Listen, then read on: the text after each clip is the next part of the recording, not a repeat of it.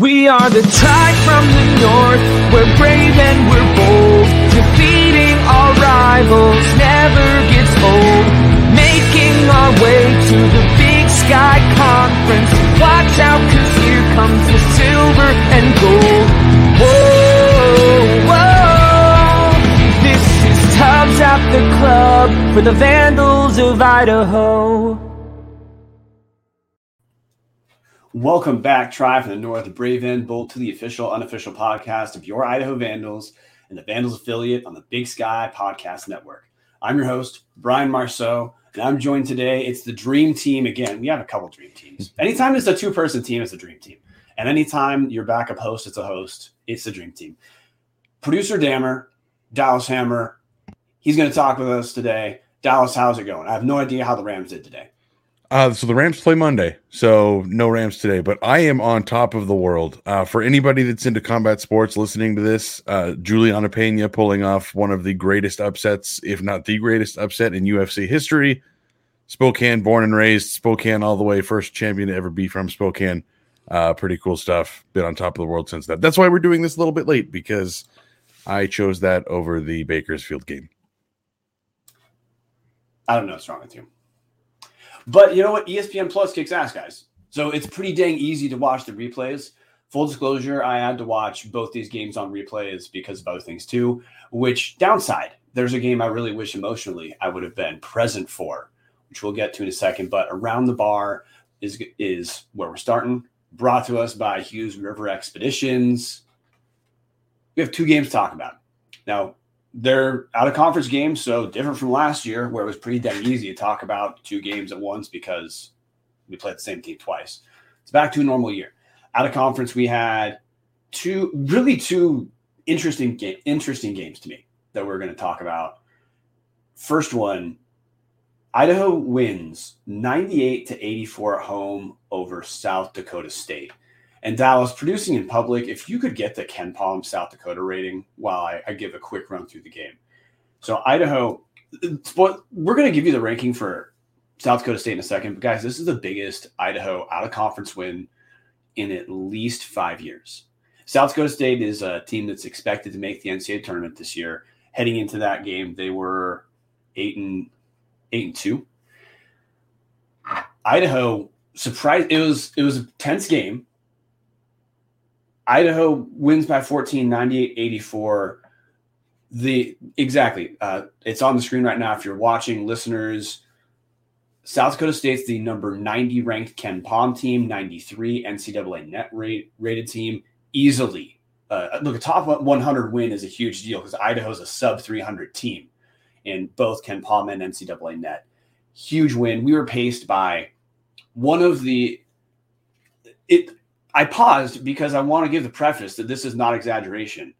Mikey Dixon had a historically good offensive performance against South Dakota State. He led Idaho 37 points on 11 field goal attempts, which is absolutely incredible for a 6'2" shooting guard to put up a line like that. 35 points. Sorry, not 37, 35 points on 7 of 11 shooting.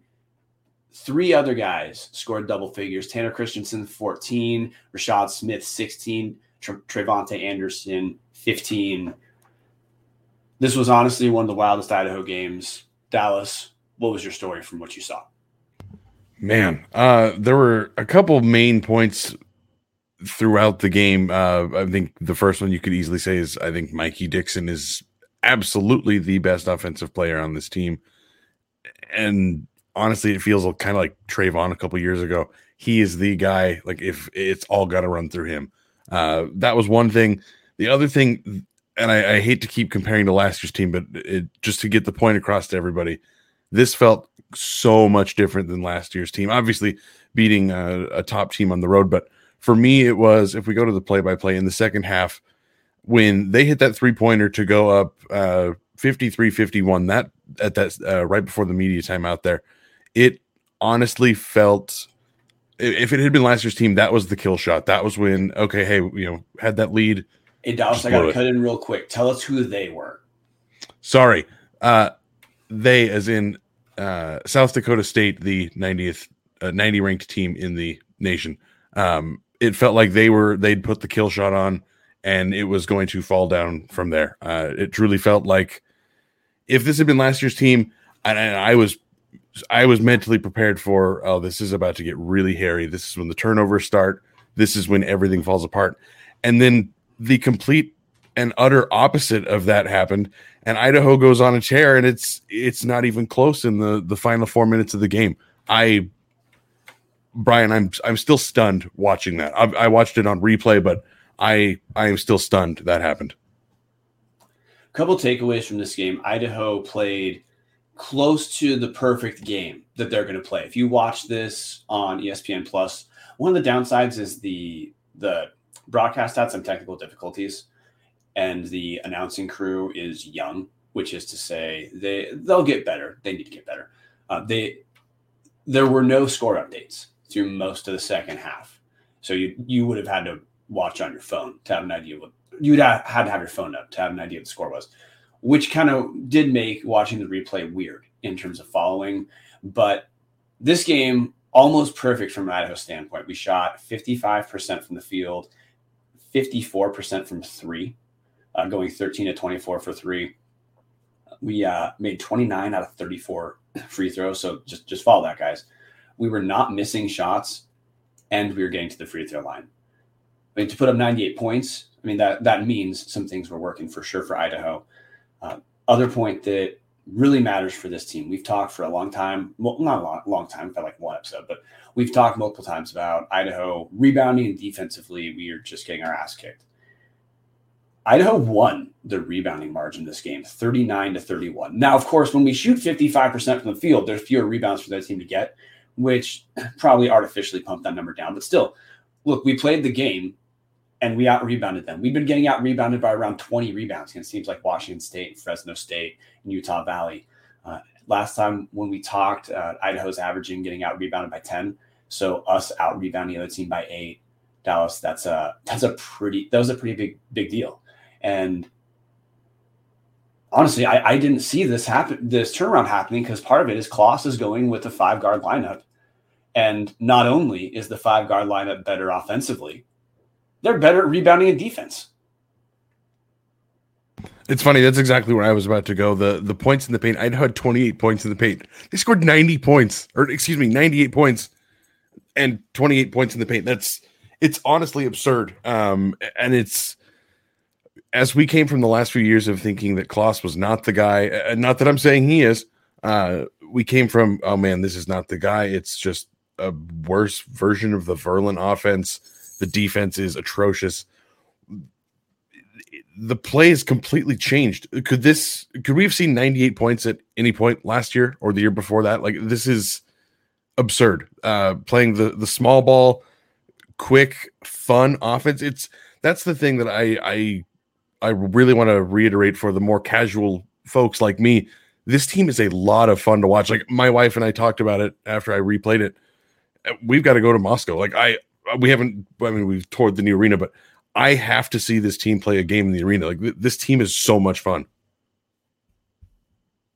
No, absolutely. And we joke about this. It feels like Zach Kloss watched our episodes last year, and he's changed the offense radically. We've seen this now for a few consecutive games.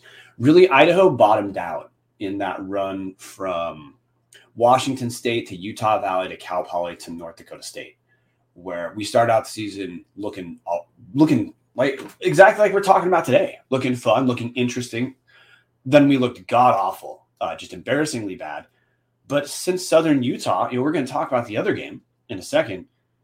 Idaho's rebounded. It looks like the bottoming out is done. Now, this team's not going to finish over 500, but if you understand that as an expectation right now, that this team isn't going to win the league, they're not going to make the NCAA tournament, but they can compete. They can look solid. They can look like a team that is turning around. If that's your understanding, yeah, this team absolutely is fun.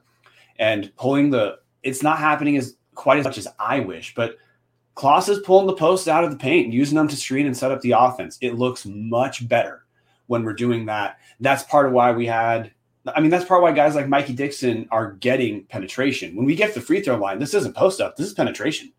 That's getting our guys to the free throw line. Trevante, who he's had shooting struggles as of late, still against South Dakota State, even though he shot 3 of 9, I think. Yeah, he's 3 of 9 from the field. He still scores 15 points because getting the free throw line, plus grabs 7 rebounds, 8 assists. I'm ready to shift over pretty quick. Any last points about South Dakota State before we talk about Bakersfield? I wanted to shout out Philip Peppel Jr. First off, I mean, world-class name, coming from a name guy. That's a world-class name. Extraordinarily good on the defensive end. I haven't seen an individual performance from a player in a long time that really like, oh man, that guy on defense, what a rock star. But 3 blocks was pretty impressive, coming mostly at key points. Pretty cool to see, especially like you said, we had under 40 minutes for the posts. No, numbers are hard. Under 60. Ooh, boy. Yeah, Tanner Christensen. No, you're all right. Tanner Christensen played 18 minutes against South Dakota State.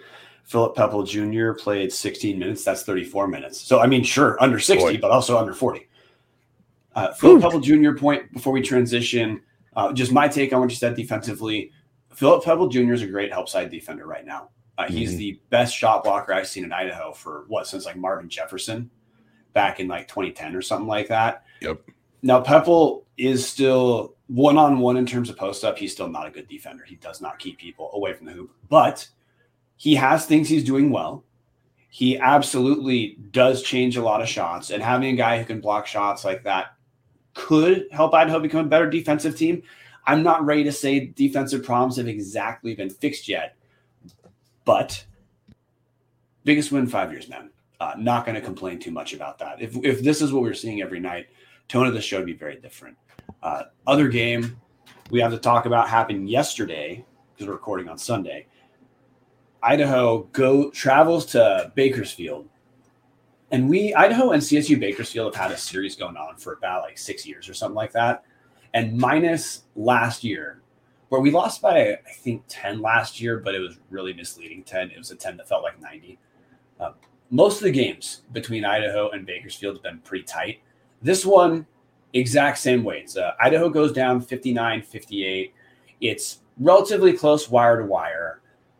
This was very different in that, so South Dakota State, we're talking about Idaho played close to their perfect game offensively and came away with the win. Idaho did not play close to their best offensive game against Bakersfield, but we still kept it close. Rashad Smith, to me, was our offensive leader. He scored 16 points on 5 of 12 from the field. By the way, Rashad Smith had about 16 points against South Dakota State too. So we'll talk about him in a second. If he's turning a corner, that's a big deal for this team. Mikey Dixon scores 13 points on 4 of 12 shooting. It was a rougher night for him. Philip Peppel Jr. adds 10. We lose this game at the very end. It's 58-58. Bakersfield has final shot. Their point guard takes a pull-up jumper with no space between him and Trevante. Shot looks awkward. Replay looks like Trevante didn't touch him. But look, sometimes awkward plays get called as fouls or turnovers, and that's what happened here. Point guard for Bakersfield hits the free throw. Idaho goes down. Dallas, story of the loss yesterday at Bakersfield for you. To me, the story is that even when this team isn't playing well and it is ugly, like you said, didn't shoot particularly well, under 40% from the field and from 3, under 70% of the free throws. They still were in it till the end and honestly had a shot. I will fully say it. I did not see a foul. With the advent of ESPN Plus and being able to rewind it extraordinarily easy, I did not see a foul. But again, awkward play, like it's going to get called. It happens. But it was really encouraging. I thought they looked quite poor in the beginning of the game. Honestly, I did the trick we used to use to talk through episodes last year. 9 points in 9 minutes. Wonder how this pace is going to go. And they somehow fought back. Bakersfield never pulled away. That's the story to me. This team is probably not going to get blown out a whole lot. Now there's a chance because We just went off a run of 3 out of 4 games blowout. So fingers crossed that this trend matters. The thing I'm going to point to is first half, Idaho's down 32-26 at halftime. In that first half, Idaho shoots 31% from the field. Trayvonte Anderson and Mikey Dixon combined to shoot 1 for 11, and the game's not over. Reading the tea leaves, if this continues, that's a pretty big deal that Idaho offensively was just not our night. This game, to me, Idaho played much more physically, as in there's a intensity to our defense that was really not present to me in any game we've played the entire season. We obviously held the team to 59 points. That's a big deal. Now if you're going to hold a team to 59 points, you got to win that game. And we just didn't put up enough points. Overall, Dixon and Anderson, our top 2 scorers right now, combined to shoot 4 of 20 for 15 points. We still were in that game. And it's incredible that our top 2 guys can shoot that poorly, and we're still close. That's obvious progress for this team. But to me, this is one that got away. This is a game Idaho absolutely should have won. A back-to-back out-of-conference wins and picking up a road win would have been pretty dang big for this team, because we've referenced this in previous years. We sound optimistic about a close game because we still don't buy that this team is good. We buy they could be okay. So close games right now are, moral victories, but moral victories do need to crest into wins. The South Dakota State win was a big deal. Getting back-to-back wins might have been huge for this team. We didn't. So it is disappointing. But stat I'm going to grab before shifting back to you, Dallas, we out-rebounded Bakersfield. So that's 2 games in a row. We out-rebounded team. We out-rebounded them 36-34. And now this is a game. We shot 37% on the game. The thing that killed me and why I still say we should have won this game, we were 11-16 from the free throw line. Idaho's have been shooting around 80% as a team from the foul line heading into this game. Man, if we hit 12-16, it's a tie game. 13-16 would be right around our average. That's a win, even with all the other things that didn't go our way. So bittersweet. Positive that we're staying competitive even when things don't go our way. But this team to me is starting to show enough that we can let ourselves, we're going to be at the point pretty quick where we're allowed to get frustrated at losing close games. And that's the thing. I already kind of talked myself into it. I am a little bit frustrated about it. You mentioned Dixon and Anderson combined to go 4 of 20. What you didn't mention is that Trayvonte went 0 for 8. I'm really hoping he's hitting the bottom out of this slump. Again, 0 for 8. That's a tough night. Even only went 2 for 4 from the free throw line. So it is frustrating to see some of the guys we thought were going to be the better contributors to the team. When they do have rough nights, there's still not quite enough to get there. But again, at this point, it is truly tough to be upset about a 59-58 road out of conference loss that usually is not that close. But it is tough to see 0 for 8, 4 for 12. Again, shooting so poorly from the free throw line. There were chances out there on the court, and they didn't take advantage of them. But it's also it's not a young team, but I'll call it a quote unquote young team because they haven't played together a whole lot. It's a completely brand new roster from last year. Hopefully, a month, 2 months, we do see some of those close losses become wins. Yeah, well, we're at 3 consecutive solid games for Idaho, where we're competitive against Southern Utah, going down. We went down 81-75. It was at home against Southern Utah, but still, Southern Utah is projected to be towards the top of the conference. They're picked to win preseason, picked to win a conference. So not a bad showing whatsoever. Then we beat South Dakota State. By the way, our offensive rating in South Dakota State, did you look it up, Dallas? No, I didn't, but I can do some quick live producing. It's 130. There we go. At 130 offensive rating, our best. Yeah, our offensive rating was better against South Dakota State than it was against George Fox, as a reference point. That's how well Idaho played offensively. Now, I'm going to talk about Mikey Dixon for a second in the CSU Bakersfield game, and the reason why I want to bring him up is he has a he has an interesting game in that he absolutely is a solid 3 shooter. He's good off the dribble. He makes a lot of, there's a cat on the screen for those watching live. He makes a lot of pretty tough shots, or he takes a lot of pretty tough shots. Now he's good at making those, but that's what a guy who plays like that, that's why you're going to see some games like South Dakota State hitting everything. And then next against Bakersfield takes quite a while to get anything going. I don't know. I don't think he hit his 3rd field goal until pretty late in the second half.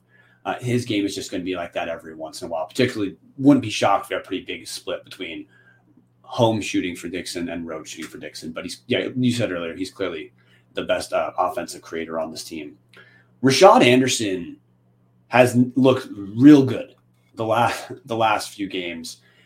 Really, and it's important to me that Rashad Anderson can step up because I think offensively, correction, you mean Rashad Smith? Rashad Smith, good Lord. The generic Trayvonte Anderson and Rashad Smith, because their names are kind of generic-ish, I absolutely flipped them around. We have 3 consecutive double-figure games for Rashad Smith. I think it's important for this team that he can become our second scorer because Trayvonte, who's a good penetrator and pretty crafty, it's pretty clear the shooting we saw early is not going to be there. He's shooting 37% on the season. I think those numbers are probably going to tune up a little bit, but he's just not a sharp shooter. He needs to keep getting the free throw line. If Trayvonte can be our 3rd scorer and Rashad can step up to be number 2 scorer, I think that's the formula for us knowing where our points are going to be and how this team can look to the conference schedule and pick up some wins. Completely agree. The other thing I wanted to mention, I love the energy Smith plays with. I know the defense is still not probably going to be anything more than terrible, but the guy's got effort out there. He leads the team in rebounding back-to-back nights. Like it does feel like Smith needs to be the second best player on the court for Idaho to really compete night in and night out. And you brought up defense. I want to go with defensive numbers. This was our second best defensive rating of the season. Unfortunately, our 2 best defensive ratings have come in losses. Best was 94.4 against Cal Poly earlier in that bottoming out run we had. We're at 96.7. Zach Kloss, I actually heard him before the Cal Poly game in an interview say a pretty big stat for Idaho is keeping he said points per possession. It's the same as defensive rating.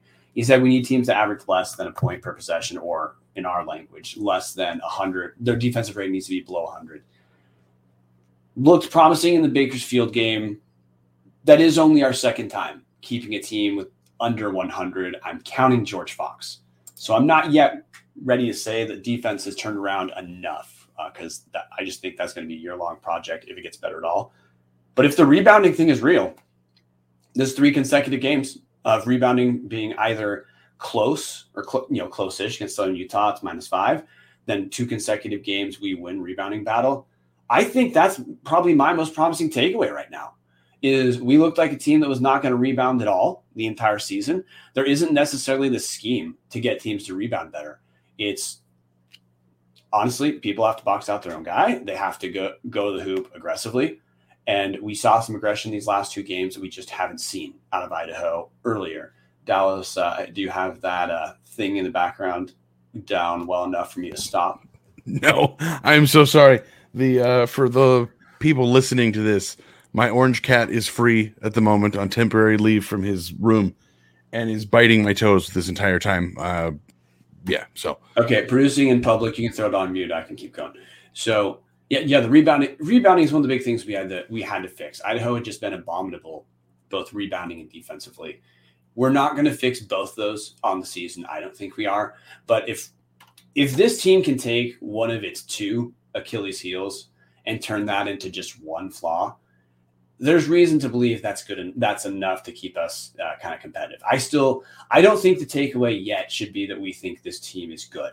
I think we need to stop talking about this team in relation to last year's team officially at this point, because 1, it's a new roster, and 2, we've seen evidence of this team responding to getting thrashed in that run from WSU through North Dakota State that just wouldn't have been there with last year's team. Zach Kloss has absolutely changed up the offensive strategy, which you and I both think is a one of the great moves. And look, we're going to bang on Kloss when he does dumb stuff because we believe it. I mean, last year we had a lot to bang on, but we're going to acknowledge when he does stuff right. And offensively, this team's doing what they need to. Kloss figured out how that the best way we need to use our posts is to set up others to score, and then they'll score opportunistically. That's mostly what we've done the last couple games. You mix that with rebounding. That's why this team is starting to look competitive, Dallas. And you mentioned that we will praise Kloss when he does things correct. Something we talked about last year, not to go back to last year's team, but this is about a player that was on last year's team. Something we talked about last year was that Gabe Quinnett had some nice moments, but ultimately probably needs to be the 9th, 10th guy on the bench, come in, hit a couple threes, go back out.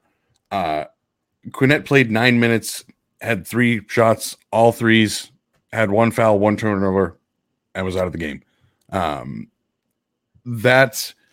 And again, after starting most of the games this season, that felt a lot like Kloss having that realization of, okay, you know what? This isn't working. He's missed 3 threes. That's what we need out of him. Nope, pull him. It's not his day. That was...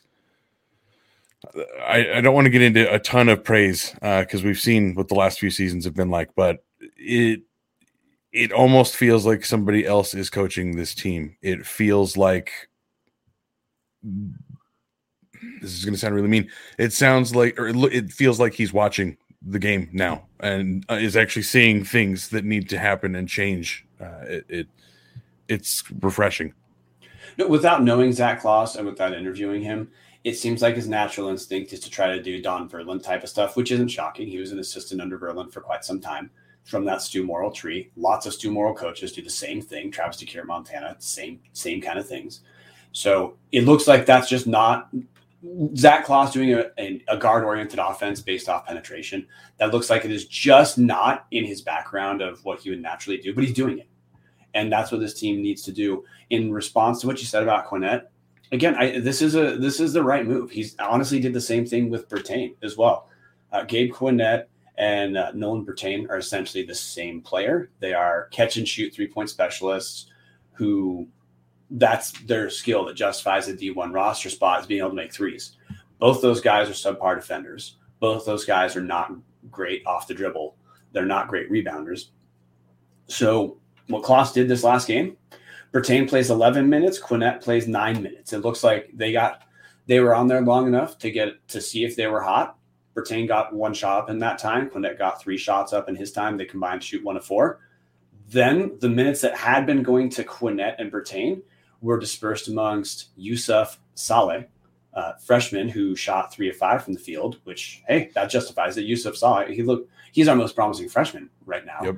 So him getting 23 minutes is a big deal. And Ethan Kilgore, who isn't going to contribute offensively, he just doesn't really have skill set for it, but he plays hard defensively. He tries to crash the boards. His rebounding numbers against Bakersfield don't necessarily show it, but he is playing the role of essentially a power forward as a 6'4" guy.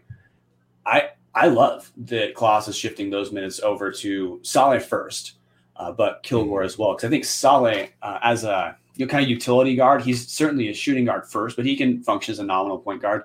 He is clearly our best bench scorer right now. So both those moves, I think those are the moves that we needed to see heading into conference play. This is really the point of out-of-conference play for teams that aren't competing for the NCAA tournament, which Idaho is not, is to iron out what you need to prior to the conference schedule. I think Kloss is pretty close to landing on what the best Idaho system and the best Idaho units look like. Which is such a relief from last season's debacle and the previous lacking seasons before that. It really, if you are listening to this and you have not watched a game on ESPN Plus, I highly encourage you to do so. It is not what Vandal basketball looked like for the previous decade. It's not the dumpster fire it was the last few seasons. This team is a lot of fun to watch even when they're struggling. I mean, you get to like a Wazoo 40-point blowout and no, that's a little different. But okay, pause. This version that has rebounded out bottoming out is fun to watch. 2 weeks, they have been a blast to watch. So assuming this level of play continues, they are truly going to be fun basketball to watch. Now, asterisk, of course, is because it's a 3-game run. We should be optimistic. We need to see this keep happening because our run of bottoming out was longer than 3 games. So obviously we got that asterisk. We need to see this happening more. But we have reason to believe it will happen more. We're going to learn nothing about Idaho from our game this Saturday against SAGU. The acronym for the school is SAGU, SAGU. It's an American Indian school, which they're not NCAA. They're definitely sub D1. We're going to learn really nothing about Idaho from that game. It should just be another win. But the thing we talked about last week in terms of win projections for this team, Dallas, is tell me yes or no. Do you agree with me? This Idaho team finishing 500 on the season completely off the table at this point. Completely agree.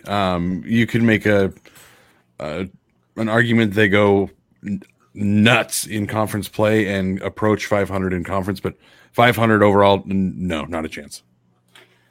Okay, because just quick run through. We'll go to the games. We're not going to beat UC Riverside, but after SAGU and UC Riverside, we're into conference play. Last week we said 6-ish conference wins looks on the table. I'm willing to adjust that number to a range right now of 6 to 8. I'm willing to say that number could go up with some evidence early in conference play. There's no question this team will win some games this year. I think the magic number that we should be looking at in terms of Klaus coming back next year, because look, that story is going to be here for a while. Klaus has, I believe, after this season, he would only have 1 season left on his contract. We've talked about this in football. No coach enters the lame duck year of their contract and coaches. So we're going to find out if he gets extended or not throughout the season. I'd expect the magic number for him to get extended a year is probably 12 wins.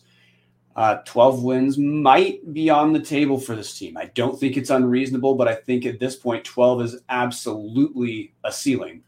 And it's the kind of ceiling where we might get there if the play from the last 3 games persists through the entirety of the conference schedule, Dallas.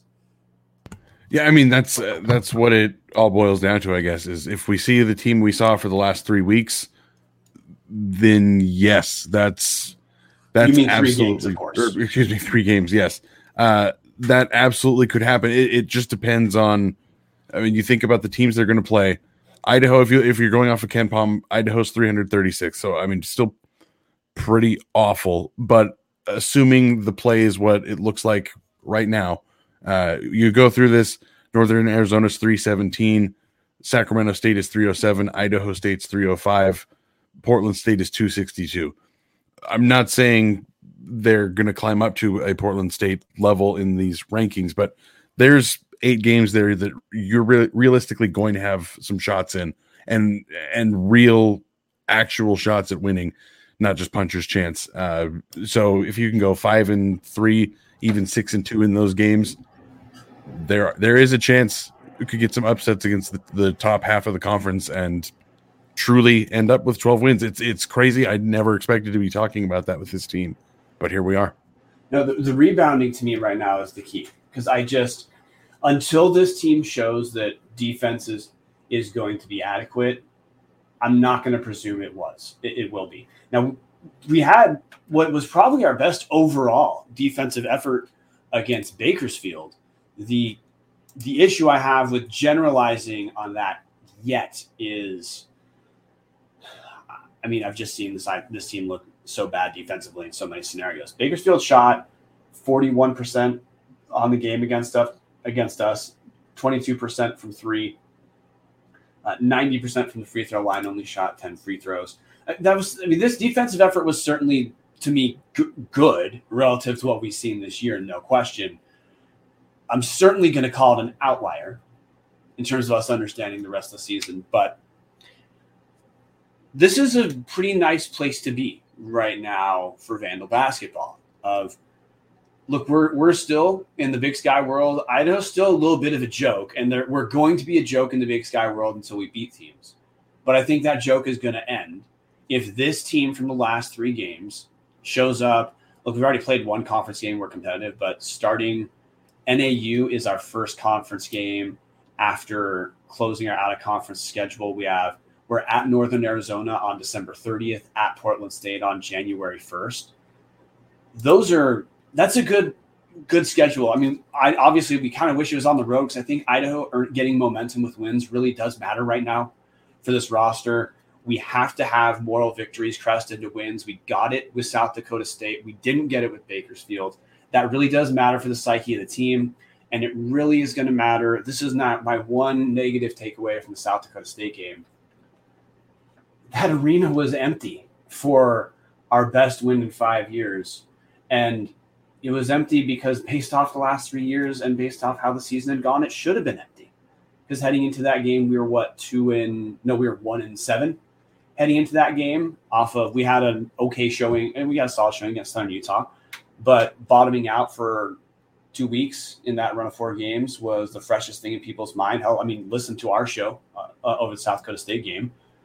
It's not like we were that optimistic about the team. I do think they've turned a version of a corner, in that bottoming out looks like it's done. Question is, can we turn into a team that wins some games? But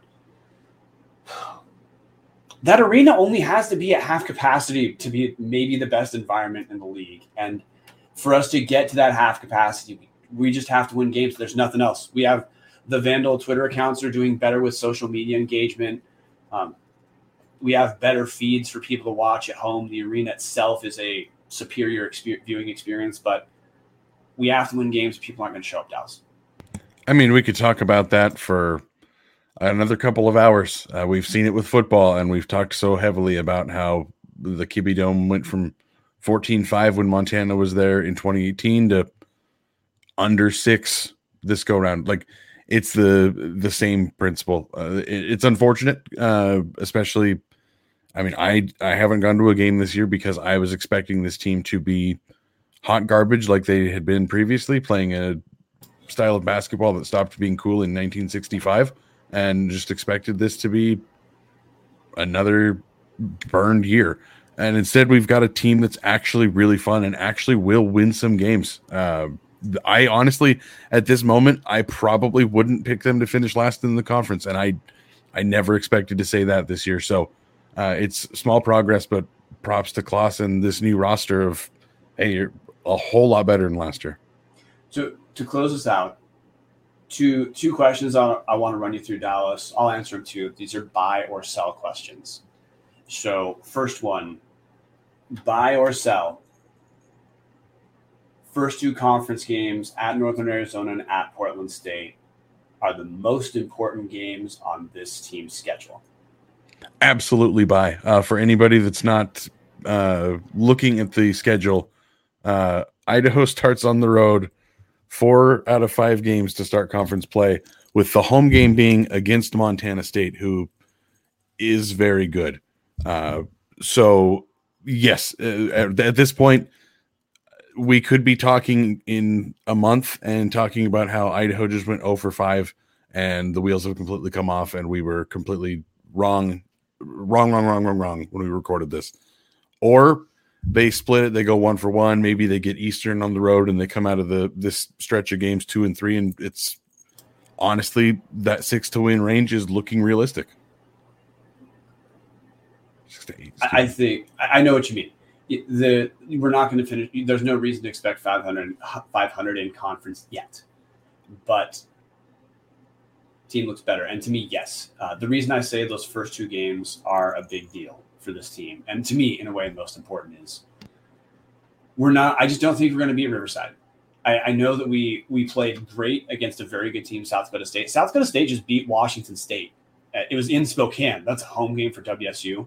And look, WSU put up 109 on us. So that is an unequivocally good win. That was kind of our perfect game. And I wanted the team played it. They deserve to be celebrated for it. But the asterisk, of course, we're not going to shoot 55% from 3 every single game. So just take away from that when we play. We have the ability to play very well. We just need to see it more often. I think for this team to get momentum, because we're not going to have momentum to close out the out-of-conference season, it has to happen right off the bat, because we start out with those 2 road games, which is tough. Then Montana State, who looks solid, then Eastern and Weber State.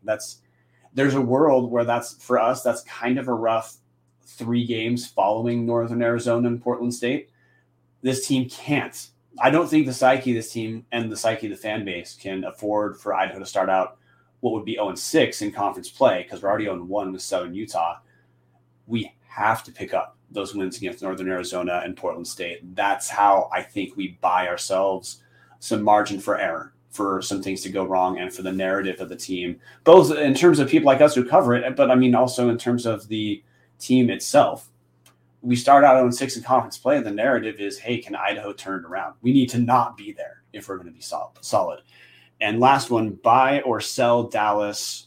So I think I'm looking at the Big Sky conference standings right now. And listeners, just to bracket it, Weber, Southern Utah, Northern Colorado, Montana, and Montana State all look pretty solid. That's the order of conference standings right now, with Montana and Montana State both having a loss. Weber State, Southern Yukon, Northern Colorado are all 2-0 in conference play right now. The remaining teams in the Big Sky that are not Idaho are Northern Arizona, Portland State, Eastern Idaho State, Sac State. And buy or sell Dallas. There are 4 teams Idaho can finish above in conference play. And then, of course, name the 4 teams, if you say so. I'm going to sell that. I think they finish above Idaho State. That's the only one I'm comfortable saying. I don't. Man, that's a tough question. I gotta say they only finish above Idaho State. It ends up at the end of when it's all said and done. And I know I'm raining on all the optimism I just had. I think when it's all said and done, there's too many of those close chances, like yesterday, the 59-58 loss to Bakersfield. I feel like there's going to be too many of those left on the table, but I do feel like they at least finish above Idaho State. I don't know. Maybe above Sacramento State. I think 1 or 2. I don't think they could do all 4 or even 3. At this point, I think you're probably right. The teams for sure for me that I'd say it's on the table are Idaho State. I just think we look better than Idaho State right now. Mm-hmm. I've watched Idaho State. Defensively, they play tough. Their offense is garbage. I think Idaho could absolutely be fine versus Idaho State. Similar to Sacramento State. Sacramento State is not terrible, but they're not going to outclass Idaho talent-wise. Northern Arizona is a wild card, but take it for what it's worth. Northern Arizona beat Bakersfield by 10. It was in Northern Arizona, but look, we just played competitive Bakersfield and should have won. Northern Arizona actually beat them. So in terms of transitive property of sports, you'd say, hey, that looks like Idaho should be competitive with Northern Arizona. The other teams to me to look at are Portland State and Eastern. Portland State, they beat Idaho State. They got killed. They got beat handily by Weber, lost to Cal Poly narrowly. We lost to Cal Poly narrowly. I'd say, hey, that's maybe a little evidence that Portland State's similar to us. I wouldn't put us above Eastern. I watched Eastern. That's a really well-coached basketball team. They're not as athletic as they had been previously, but David Riley knows what he's doing in terms of getting those guys in position to the best position they need to be to win. So I'm not yet willing to put us above Eastern, but I'd say Portland State and Northern Arizona, it's on the table. Wouldn't gamble in our favor yet, but I'm not writing that off. Dallas, you have any points to close out? No, I couldn't agree more. There, like you said, don't write it off. There's every chance in the world that all of those close games break for Idaho this year, and maybe we think of it as fool's gold in the future, but maybe all of those close single possession in the final seconds games, maybe they do all break Idaho and they do finish just inside the bottom 5 in conference instead of what I think everyone expected, which was complete cellar dweller. So even though, again, we're kind of down at the moment, this is a whole lot better than I expected to be at this point of the season. Well, we're not actually down. It's just we're trying to temper expectations. This is a positive about the team. We're not comparing them to garbage right now. That's what we were doing to start the year when we were not losing by 5,000 and we were excited. It's because the comparison was embarrassment. This team's clearly good enough that that's not the comparison point. That's positive. Couldn't have said it better myself. All right. That is, I think we're ready to close out. And last question, I'm pretty sure this is buy or sell, and I think it'll take 12 seconds. Buy or sell. First off, you posted our NCAA net rating and our KenPom rating earlier. They were in the 300s. Do you remember what those were? Yes, it was 3. Actually, you know what? I've got this magic thing called the internet. We'll do some live producing here. 336 in KenPom, and oh boy, I have to type in Idaho here with one hand while the other cat tries to attack me. 325 in NCAA net. Okay, 336 KenPom, 325 NCAA net. Buy or sell? 336 KenPom, 325 NCAA net. Buy or sell? Those are accurate. That's where we should be. Sell. I would imagine by the end of the season, if you mean by the end of the season, right now that's probably accurate. I think by the end of the season, I think Idaho's closer to 300. Let me phrase that. This is today. I don't mean I don't mean interpret their metrics. I'm saying, hey, this KenPom says Idaho's the 336th, the best team in the nation, which if we work from subtraction, that means we're about the 22nd worst team in the nation. There's 358 total teams. Buy or sell that Idaho is the 22nd worst team in the nation. I would absolutely sell that right now. I'd absolutely sell that too. I think you're right in that this isn't a team that's going to finish, top 100 or something like that. But I think the NCAA net rating, it probably, and the KenPom, they probably have a mix of bottoming out absolutely tanked our analytic metrics because it should, because that's what we did. We died.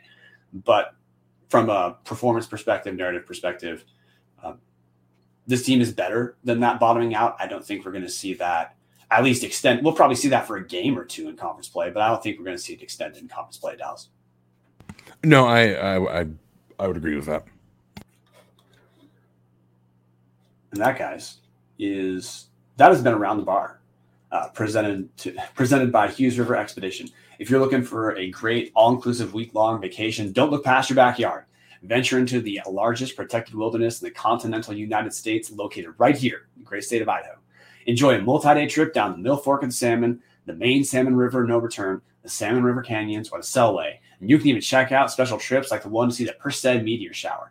Camp on pristine beaches, run amazing whitewater, hike scenic trails, spot wildlife, soak in beautiful natural hot springs, take in the history along the river, and fish some of the most remote stretches of river in the country. You just bring your clothes. Let HRE handle the rest. Hughes River Expeditions has been Vandal-owned and operated since 1976 and ready to take you on vacation of a lifetime. What are you waiting for? Find out what it's like to grab a paddle, catch dinner, and ride the bull all throughout the Gem State. Call them now at 800-262-1882 or check them out at hughesriver.com. Dallas, it's been a day. I think it's time for us to throw it to Colby Acuff. Let him play us away.